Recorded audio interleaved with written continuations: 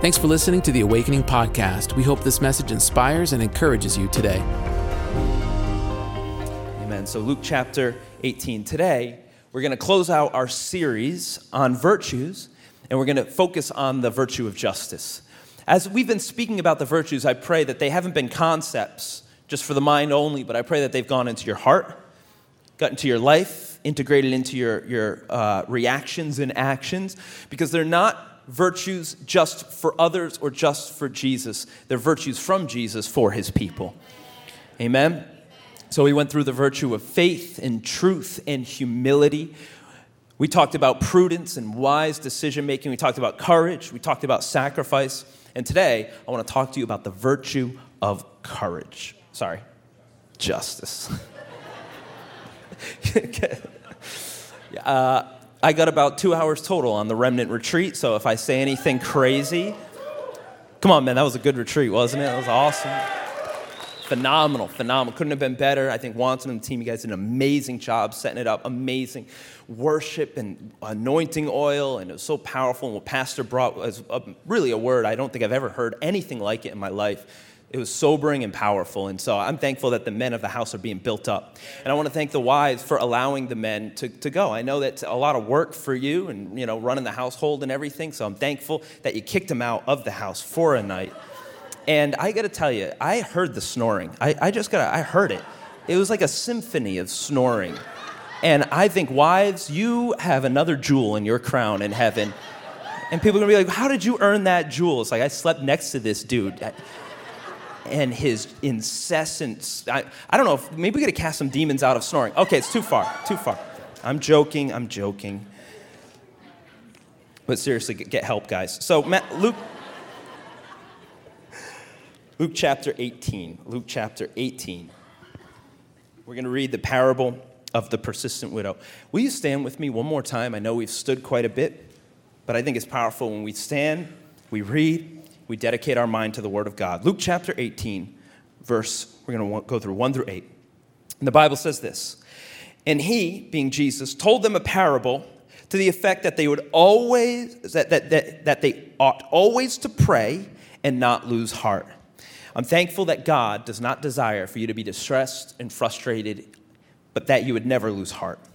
And he said, in a certain city there was a judge who neither feared God nor respected man. And there was a widow in that city who kept coming to him and saying, give me justice against my adversary. For a while he refused. But afterward he said to himself, though I neither fear God nor respect man, yet because this widow keeps bothering me, I will give her justice, so that she will not beat me down by her continual coming.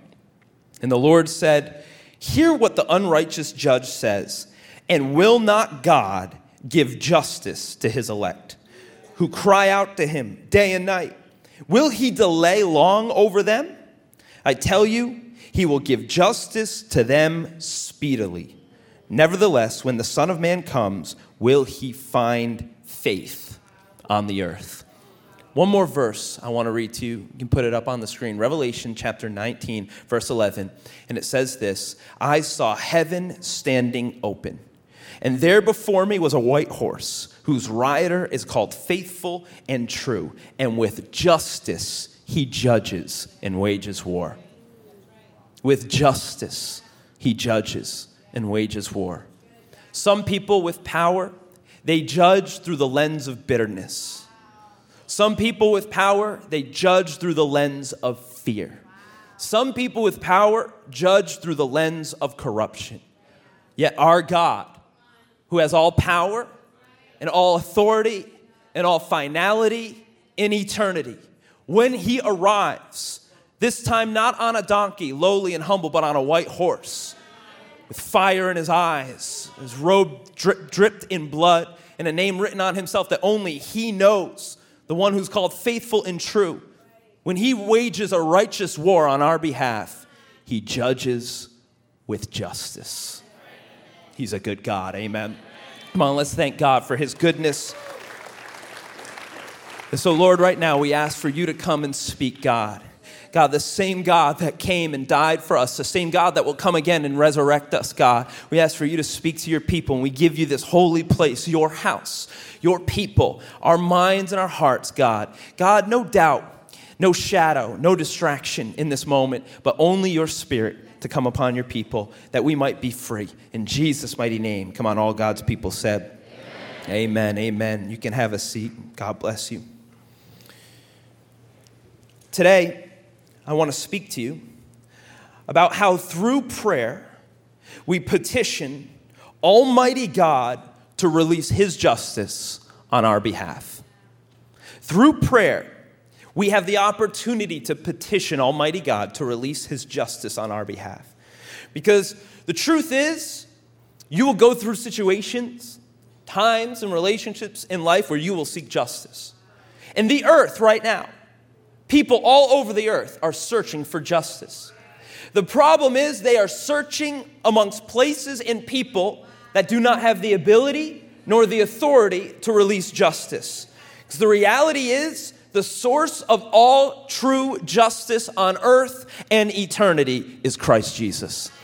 He rules with an iron scepter. He sits upon the throne of God. He is the source, the Alpha, Omega, beginning and end, author and finisher. He is our justice. And in Him alone will we find justice, the thing that our heart yearns for, that we know is right and we know should be ours. And today I want to examine the relationship between Jesus and justice and prayer. And I came to tell you something today. And it's a statement that I feel that God put on my heart for you specifically here on Sunday morning. That you need to know this, that God is not unjust. Turn to your neighbor and say it. Say, God is not unjust. Maybe for some of you that was even difficult to say. But through the rest of this sermon, I want to prove it not just to your mind, but to your spirit, this truth. God is not unjust. And at the end of time, He will balance all of the scales. The small to the large, from families to nations, from situations all the way through to national, international decisions. He will judge all of the kings, all of the priests, and all of the people. And He will balance the scales. God is not unjust. Proverbs says this in 16:11. It says, a just balance and scales are the Lord's, and all the weights in the bag are His work. In other words, that God holds the scale of justice in His hand, and that the weights that are used are not of the enemy. They are not corrupted, that God holds both.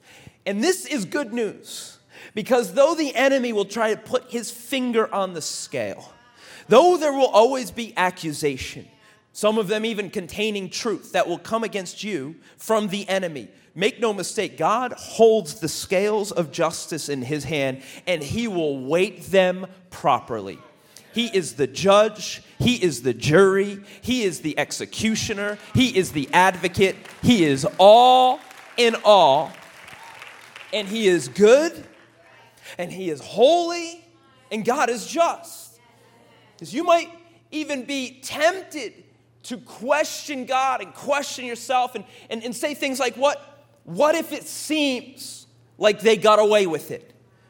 But I'm here to tell you that God is not unjust. That God does not turn a blind eye to the injustice, the insecurity, the oppression, the things that happen to you. God sees, God knows, and God has not taken His hand off His scales. So if you have been failed by law, if you have been failed by country, if you have been failed by family, know this, you have not been failed by God Almighty. He holds the weights. You might say, well, what if my expectations are unfulfilled? What my hopes were, what my dreams were, what my vision was, did not come to pass. And maybe you'll even get to the end of your life, nearing the end, and say, but what I hoped for was not fulfilled. Can I tell you the truth? And yet, God is still not unjust. God is still righteous. God is still holy. And our hopes and our dreams and our visions, though good, are not God. We surrender and we submit and we tell ourselves and proclaim that God is not unjust. And you might find yourself in situations where you'll say to yourself, what if others don't understand? What if nobody else gets it? What if nobody else has seen, could possibly know all that I have gone through? Can I tell you that God has seen, that God understands, that God knows, and here's the best part, that God is not unjust. God will pay you back 1,000 times. God will bless to 1,000 generations. God will give mercy and mercy and mercy again to his people that call upon his name. God, hear me, is not unjust. He knows. He sees. And in the end, he is the judge of all things. I recently saw a video of this guy in a fishing competition. I don't normally watch fishing competitions. It's like golf. It's just not for me, you know? But the almighty algorithm brought it my way. And so, when YouTube tells you, you got to click on those things. Like, you know me better than I know myself, it seems. And I watched this video of this guy that was in a fishing competition, and he was weighting the fish. And these people apparently have had rumblings of cheating in the past, and they won this competition with a massive purse and a high-level buy-in, and all of a sudden, they found that his fish had these lead weights that he dropped inside them after they caught the fish. And it came out when it was time for weigh-in. In front of every other fisherman, in front of everybody, the judge reaches into the fish's mouth and pulls out a weight. And he holds it up. And the crowd goes ballistic. People start saying, "We knew it." And the next fish, the judge cuts it, pulls out a lead weight. And all the while this is happening, the man with the unjust weights and the unjust scales and the hidden things had to stand there. And he had to be judged not just by the judge, but by everyone else as well. And I want you to know today that there is nothing hidden from the Lord. That God sees all things, that God knows all things. And the Bible says that in the end of times, God will reveal all things, even the heart, the motive, and intent. That every single thing we do will have to be put on the altar and tried by fire to see the quality of its work. God does not turn a blind eye to evil. God does not forget. God will hold up things as a righteous judge. And I thank God for us because we are covered by the blood. I thank God that we have received mercy. But please hear me, there is no injustice within God. He holds both within himself, fully just and fully merciful by the power and the authority of Jesus Christ. And he will not let the scales be unbalanced. He will reveal because he knows. God knows your experiences. God knows what you've gone through. He knows the heart. He knows the intent. And he chooses to judge righteously. And that's why Paul says in 1 Corinthians, he says, "My conscience is clear, but that does not make me innocent." That's a powerful statement. My conscience is clear, but I'm not the judge. That my conscience is not God. This is so powerful. Because we think if my conscience is clear, I'm right. But Paul says not necessarily. It is the Lord who judges me. Therefore, judge nothing before the appointed time. You think you know what's going on? You don't know. We have no clue how God is going to come down in this situation. So make sure you live that way. This is what I think, but we're about to find out. Wait until the Lord comes, and he will bring light. He will bring light. He will bring to light what is hidden in darkness, and he will expose the motives of the heart. I'm here to tell you today, God is not unjust.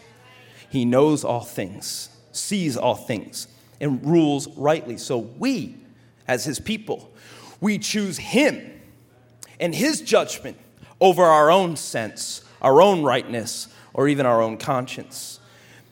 And so Paul says, so wait until judgment comes before you begin to make all of your own judgments. Okay, so then what are we supposed to do in the meantime? What do we do as we await God's righteous judgment? I would propose to you that what we do in the meantime is that we pray. It's that we pray. It's like when in the Garden of Gethsemane, what did God say? He says, will you wait with me in this meantime, and will you pray? Will you stay wide awake? I think about the 10 virgins awaiting the bride coming. Some didn't have oil, but others were prepared. What is oil? That's expectation, worship, and prayer. And what we do in the meantime is we pray. Why? Because prayer invokes the justice of the Lord. Prayer invokes the justice of the Lord. This is what Jesus is telling us through this parable.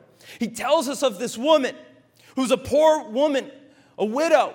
She has absolutely nothing to give. No bribe to bring, no way to sway the court, no importance, no family. And then he tells us of a judge who fears neither God nor man, which means he is outside the ability to be swayed. There is nothing that can sway this judge. This woman can offer nothing, and this judge cannot be swayed. And yet God gives us a key. He gives us a secret on what to do. And he says, there was this widow in the city who kept coming to him.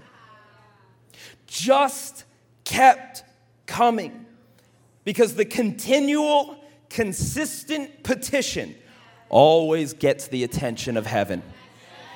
Just keep coming before the Lord.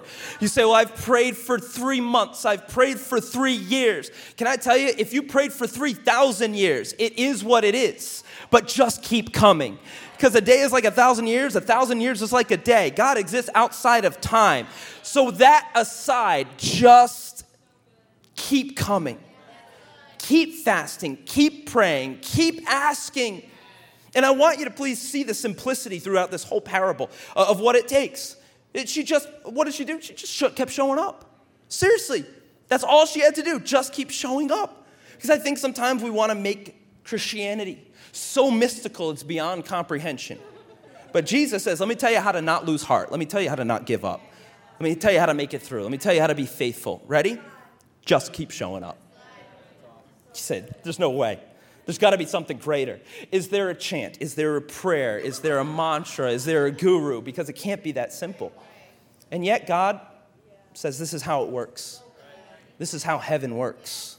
Just keep showing up. I think one of the greatest testimonies you could ever provide for your children and you could ever provide for the world is your testimony of faithfulness.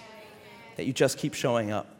I think it's an amazing thing when people who maybe have moved and come back to the church when they visit after many years, or sometimes when people even backslide and they'll come back on a Sunday morning. I think one of the most powerful testimonies they could ever see is not my sermon and not our worship and not the altar. As powerful those things are, but to see the testimony of people that were there when they were here, still here. When they see people and they say, you're still here? What? What a powerful testimony. I celebrate those that have been to the church 5 years, 10 years, 15 years, 25 years. It's so powerful, and it gets the attention of heaven. And make no mistake, it's a mighty witness. What did this widow do? She just kept showing up. And God says, watch how this works. I wonder if we have lost sight of how powerful our continual coming before God really is. I wonder if we maybe have missed what we have available to us, and we've maybe never accessed all that God has given to us simply because we've never asked. Never showed up and asked. She just kept coming, and she just kept asking. I wonder what we have had available to us that we've never accessed simply because we've never asked. The reality, all of heaven is waiting, but God says, but you've got to play your part. You've got to ask. And could you imagine if you had a massive inheritance, a long-lost great uncle you've never met, and all of a sudden, he gives to you $1 million.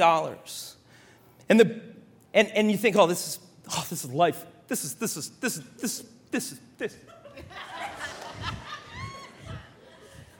But can I tell you, even if he gave it to you but you didn't know, it would be worthless. It would be as if you didn't get it. Even if he gave it to you but you never asked, you never went to the bank and said, can you transfer those funds from your account to my account? If you didn't ask, you would never receive the resources. The bank's not going to call you up and say, hey, good news, baby. I see that you have a lot of Amazon transactions. Oh, that's your wife. Yeah, okay. So, did you know You want to get in trouble for that one. Did you know? The bank's not going to say, did you know you have $1 million? Would you like, I'll just do all the work for you. No, you have to come down. You have to stand before the teller. You have to give them your identity, prove your ownership, and ask for the resources to be released. I want you to know your Father in heaven is greater than any great uncle, greater than any inheritance, and he will give you the whole world, but you've got to ask. You've got to come before the judge, and make no mistake, because of Jesus, we do now have access to the throne of grace, that we can boldly approach the throne of grace in our time of need, and we can ask for God who loves and will give liberally to all, but you have got to simply ask. We have access, but only if we ask. It's as simple as that. James says it in James 4:2. He says, you do not have because you do not ask. And what is prayer? It's coming before the king and saying, Lord, will you release justice in this area? Will you change things in this area? Will you resource in this area? Will you help in this area? Because I am a son. I am a daughter.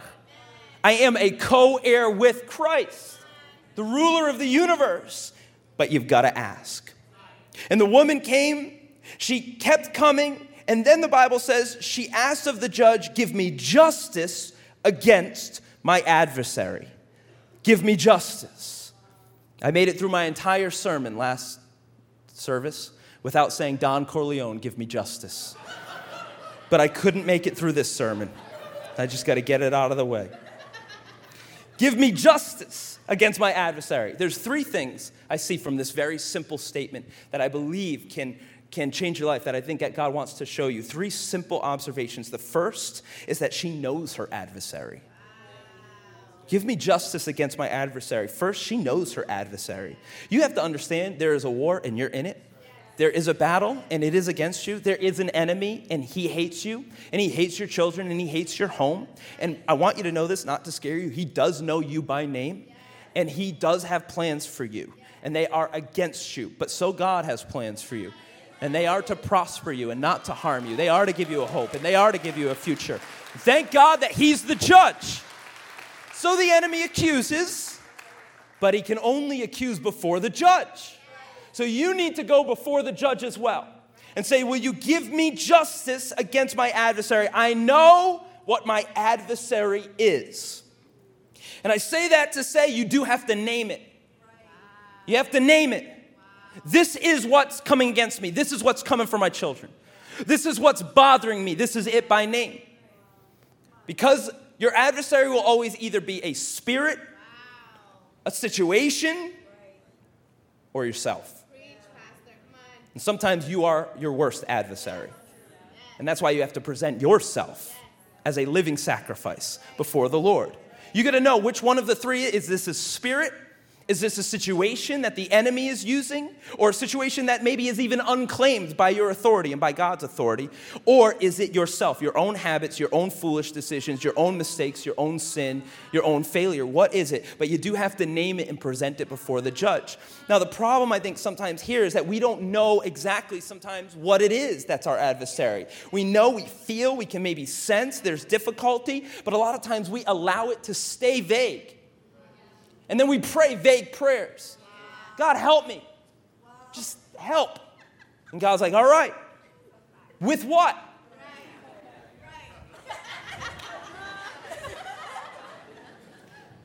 And I'm here to tell you, vague prayers get vague answers.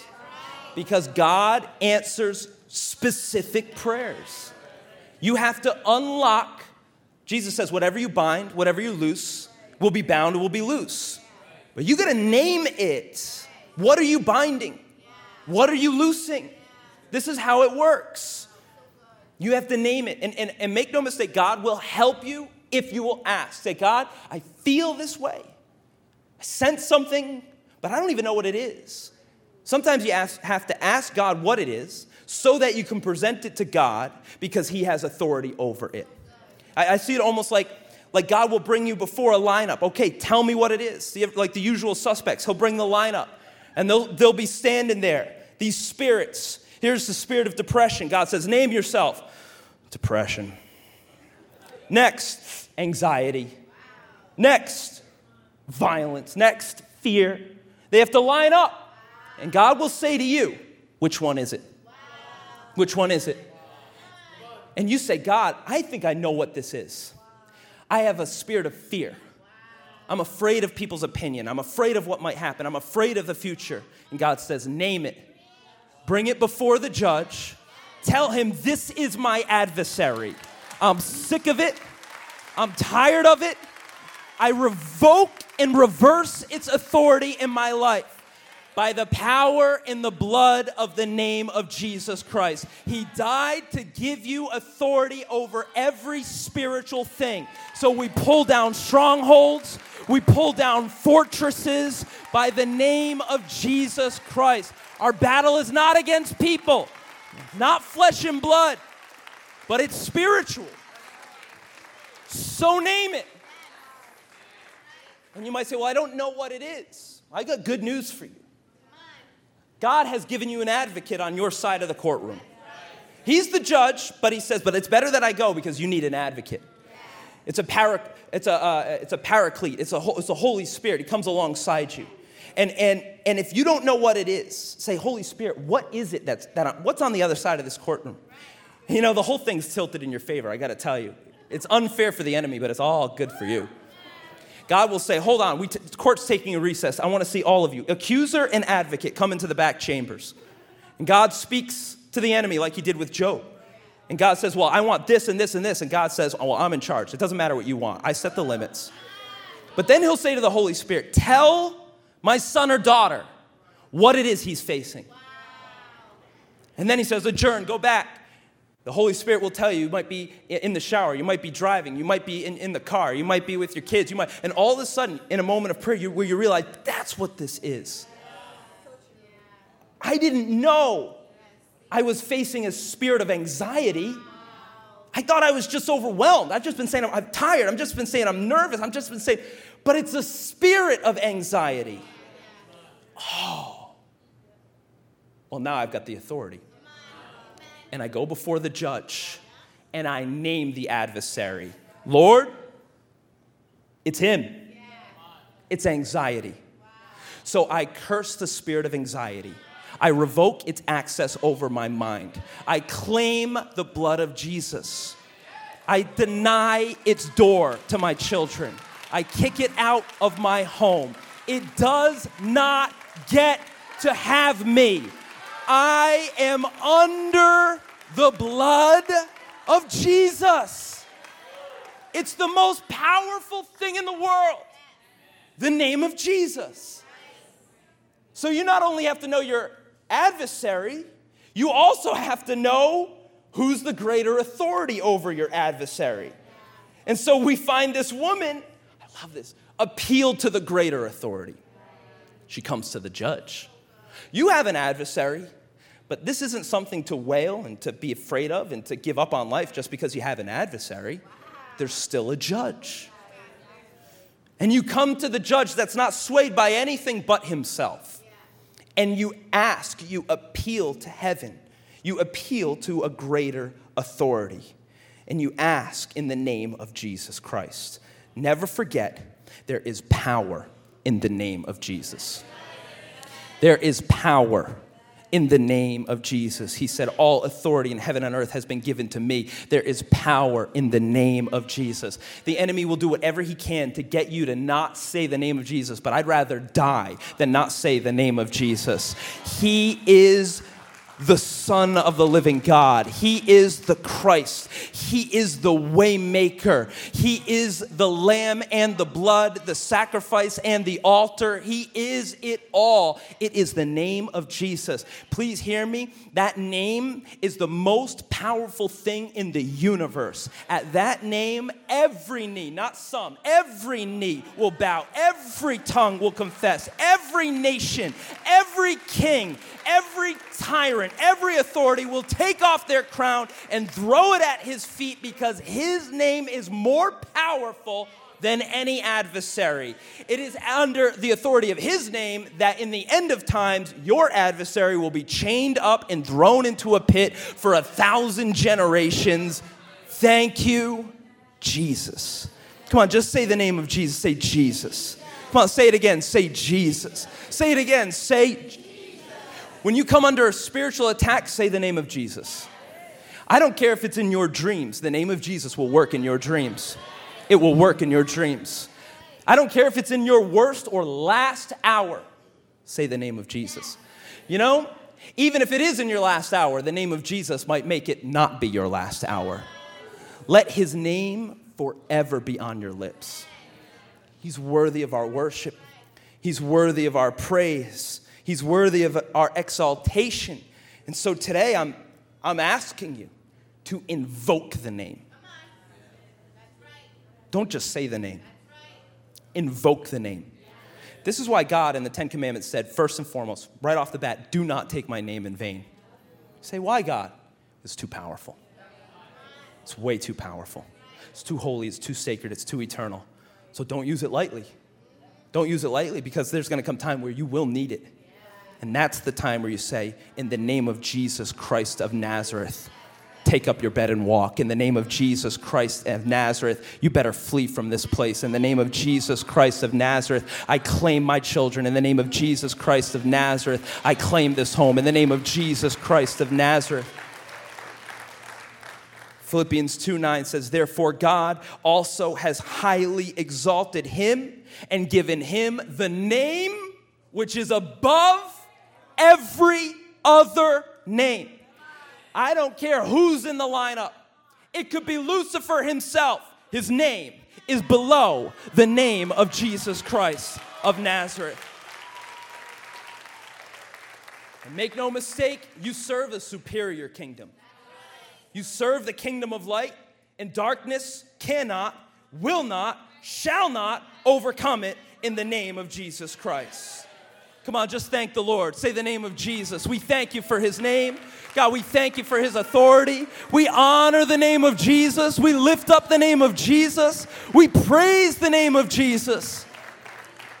We love you, Lord. She calls out her adversary.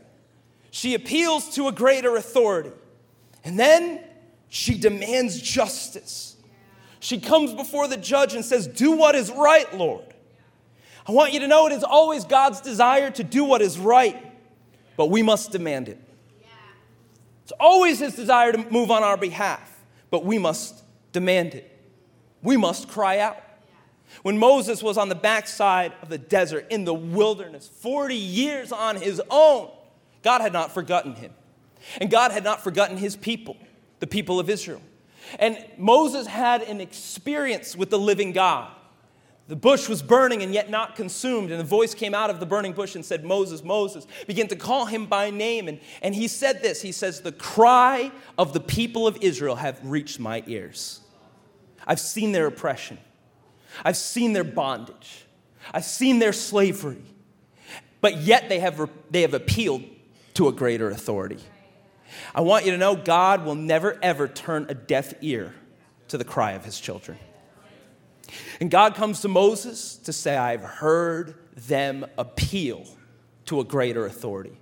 At that time, there was no authority on earth. Never, ever has anyone seen anything like Egypt. To this day, we're astonished at the authority, the power, the buildings, the might that they had. And yet, just a voice from a bush is greater than the greatest Pharaoh of Egypt. There is nothing that can stand against you if God himself is for you. He is greater, but you have to demand justice from God. She comes before the Lord and she says, give me justice against my adversary. This is what you have to ask for. My dad has a great illustration that he loves to use, and it's so powerful, and I think right in this moment, but he likes to say, if my son Judah, was being bullied. And every day I just tried to say to him, like, just try and get along with him. Just work on it. Just run away. Make sure there's 6 feet distance. Just deal with it. No big deal. But every day he came back with another black eye or another scratch. It kept getting pushed. And I wrote some letters to the teacher. I don't know if you're aware. But it kept going on. Eventually, righteous indignation would rise in the heart of the father. Eventually, righteous indignation would rise in the heart of the protector. And he said, and you would go into the principal's office and you'd slam your hand on the desk and say, you are in charge of protecting this child. there needs to be justice. Because justice always protects the innocent. And so God is waiting for the fathers and mothers to walk in and say, God, we've had enough. We demand justice. And it's not presumptuous because you've asked us to demand justice. You've already given us the law. You've already given us the promises. And so we're bringing your words back to you. Let there be justice on behalf of the innocent and boundaries, recompense against those that would attempt to bully, attempt to badger, attempt to frustrate, attempt to terrify. These things are not of God. And we have to come before God like we're in a courtroom where the word of God is the law and God is the judge. And this is how God set it up. And he's saying to us, present your case. Present your case. And what he wants you to do is give the law back to the judge so that he might judge rightly in accordance with the law. This is the law of God, and it's holy. So what I'm saying is the most powerful prayers are the promises of Scripture proclaimed back to its originator. That's the most powerful prayers. This is why you have to know the Word of God. Because our prayers get vague, but the Word of God is specific. It's holy. It gets the attention of the one that wrote it.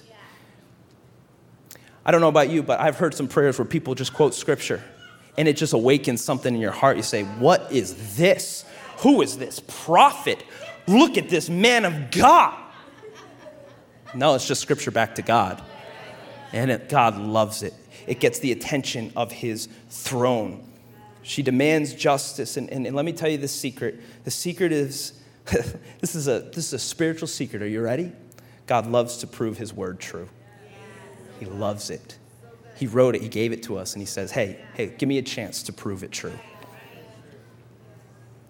My question for you today, as we begin to close, is are there any areas in your life, in your home, in your surroundings, that God desires for justice to be demanded from you?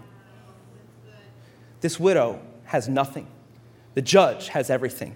But God says, but if you just will demand and keep demanding, it will move the heart of this unrighteous judge. How much more a righteous one?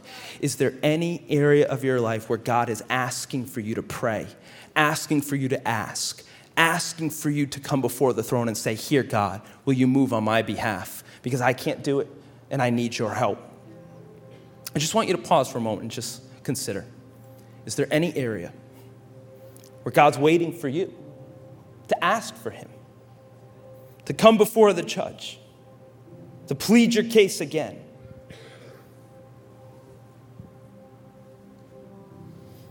The unrighteous judge says, I'm going to give her justice so she'll stop bothering me. But no, you're never a bother to your Father. How much better is he? But will you ask? When I consider our nation, I think God is waiting for the Christians to ask for justice. Not the unrighteous. They don't even know what justice is. They don't even know that they should ask, that they could ask.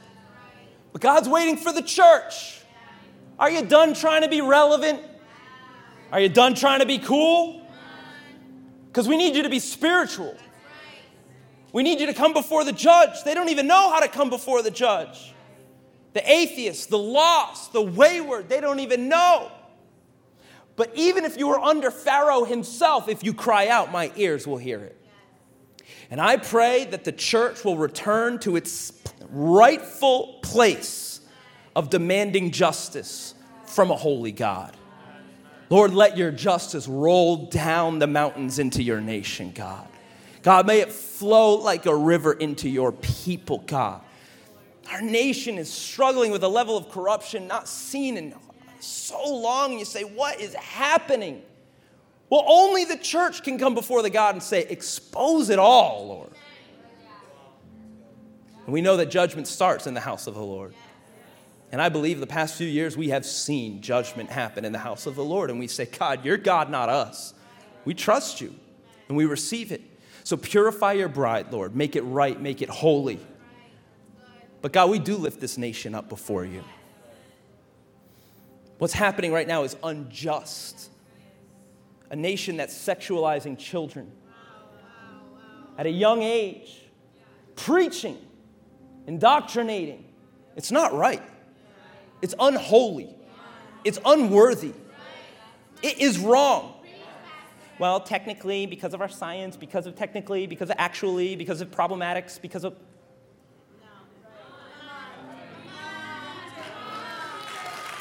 It's wrong. And I want you to know this. I want you to please hear me. I don't care if it feels like if the whole world says it's right. If God says it's wrong, it's wrong. We will not agree with evil. We will not. We will stand for the righteousness of God. We will stand for the innocence of our children. We will stand for their life in the womb and outside of the womb. We will call truth out again, whether we're accepted or whether we're persecuted. Jesus says if they would have accepted me, they'd accept you. But if they persecute me, they'll persecute you. So come to terms with it. And I want to say this as well. This is not controversial in the least bit.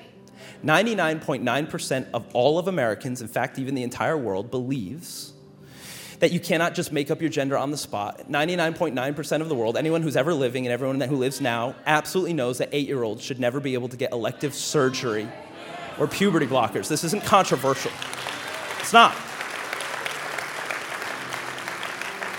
And anyone that says otherwise, I'm going to say this, is either extremely blind, wayward, and broken, or they know better and they're evil. It's evil. There is an evil agenda that's coming against, of course it's against children. It's always against children. With Pharaoh, it was against children. With Herod, it was against children. And today, it's against children.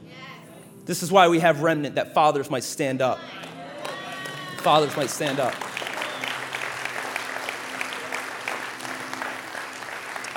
I read this article the other day about the importance of fathers, and it was talking about a man that was a serial pedophile, and he would target children. They asked him, what is it that made you target children? He said, I would target the ones that didn't have a father present.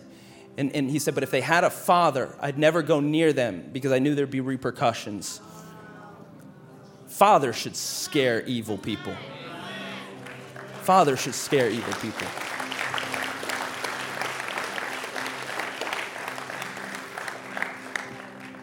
But what can we do?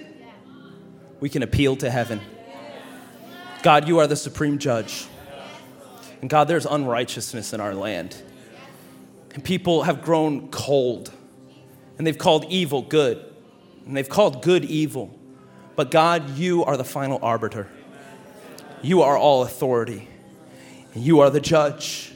And you will not let this evil go unchallenged. And so, Lord Jesus, right now, we ask for justice to come on America, God. Turn the hearts of the children back to the fathers and the hearts of the fathers back to the children, Lord God. God, that there will not be abandonment, God, in the families, Lord. That the spirit of divorce will not reign over our nation, Lord God. Holy families and holy unity, Lord Jesus. That children are trained up in the way that they should go. And when they are older, they shall not depart from it. Families that know the word, love the house of the God, and love your people, Lord Jesus. And God, we ask for justice to come on all those with evil intent, Lord God. Remove their lampstand. Remove their influence, God. Remove their positions, God. And raise up godly people who love life and who love family and who love you, Lord God, that might bring up the waters of morality once again. And I even feel this in this series of virtues. It is a prophetic statement that we have not lost our virtues. Though forgotten, they are being reawakened in the name of Jesus Christ. Men and women of virtue, families of virtue, churches of virtue in the name of Jesus.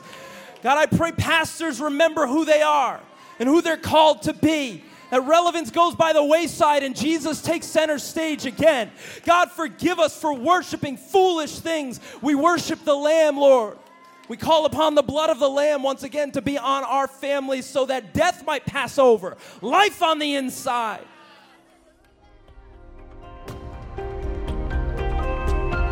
Thanks for listening to the Awakening Podcast. We hope this message has encouraged you.